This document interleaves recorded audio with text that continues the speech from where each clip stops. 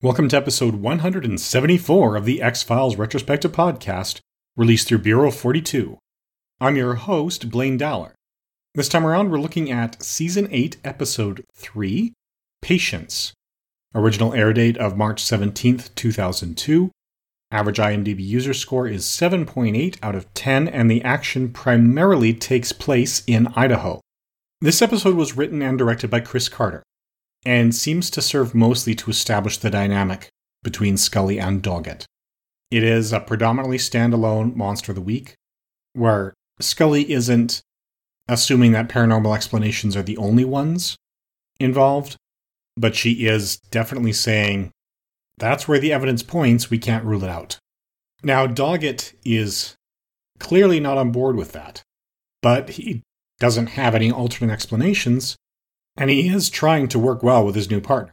So he's following Scully's lead, and in the course of investigating these strange deaths where apparently human teeth are being used to bite people, although the saliva being left is unique to bats, and there are four-toed footprints and claw marks being left behind, he just doesn't know what it could be, but he's not jumping to the conclusion that it is some kind of monster or unknown thing of nature. He's more inclined to believe that, it was a human that did it, and then the footprints and claw marks were for some other animal that happened on the scene, because dead bodies are free dinner for most carnivores.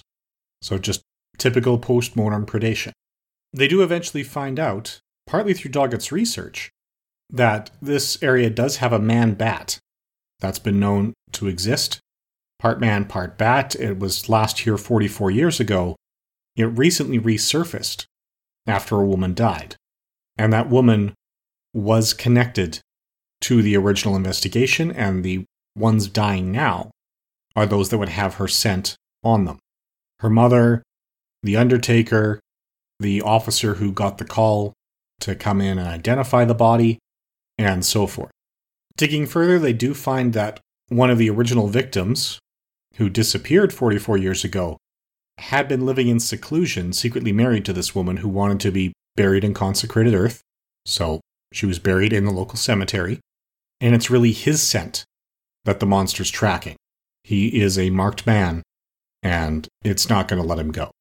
It does actually leave it open-ended, so the man-bat definitely got shot by both Scully and Doggett, but he wasn't really brought in. So as Monster of the Week goes, it is a little bit darker, and it pushes sort of the blood and guts more than X-Files generally has. But the structure is decent, and it's a different kind of mistrust than we saw between Mulder and Scully early on. Doggett's having private conversations to get the local police to cooperate with Scully's requests, that kind of thing. So it's not, we're assigned together and they've got complete immediate trust. They have each other's backs in terms of keeping each other alive, but they're not really on the same page in terms of the best way to handle the investigations. The guest cast includes Bradford English, who is also known for Halloween 6, Basic Instinct, Wolf, and Higher Learning.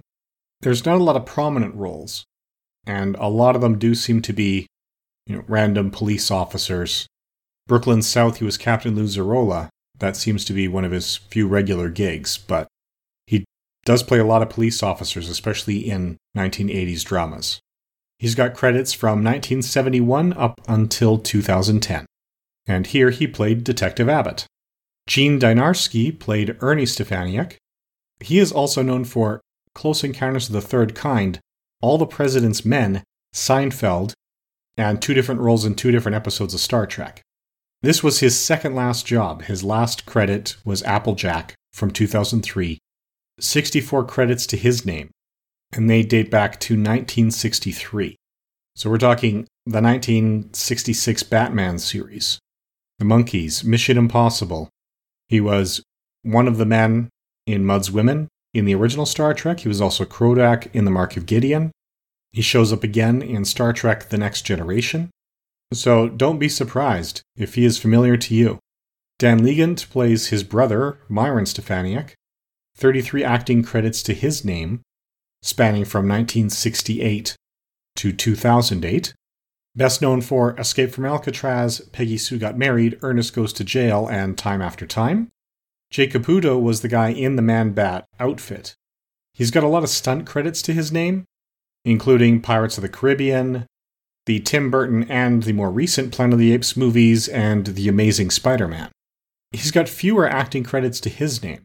Aside from playing Jack Sprat on Solo the Series, he's got a lot of Thug, Gorilla, and other such credits, so it looks like he is a stuntman more than an actor. Now, Eve Brenner plays Mrs. McKesson, 78 credits to her name, spanning from 1953, where she played Betty in A Ghost for Scotland Yard, the episode of Adventures of Superman, up to 2019 with South of Heaven, Episode 1, Little Sister, which is completed but not aired yet. So, at this point, she would be 93 years old, and she is still working, best known for The Great Mouse Detective, Walk of Shame, Stand Up Guys, and The Mentalist. Annie O'Donnell plays the coroner's wife, best known for Black Sheep, Blast from the Past, Transformers, Dark of the Moon, and The Artist.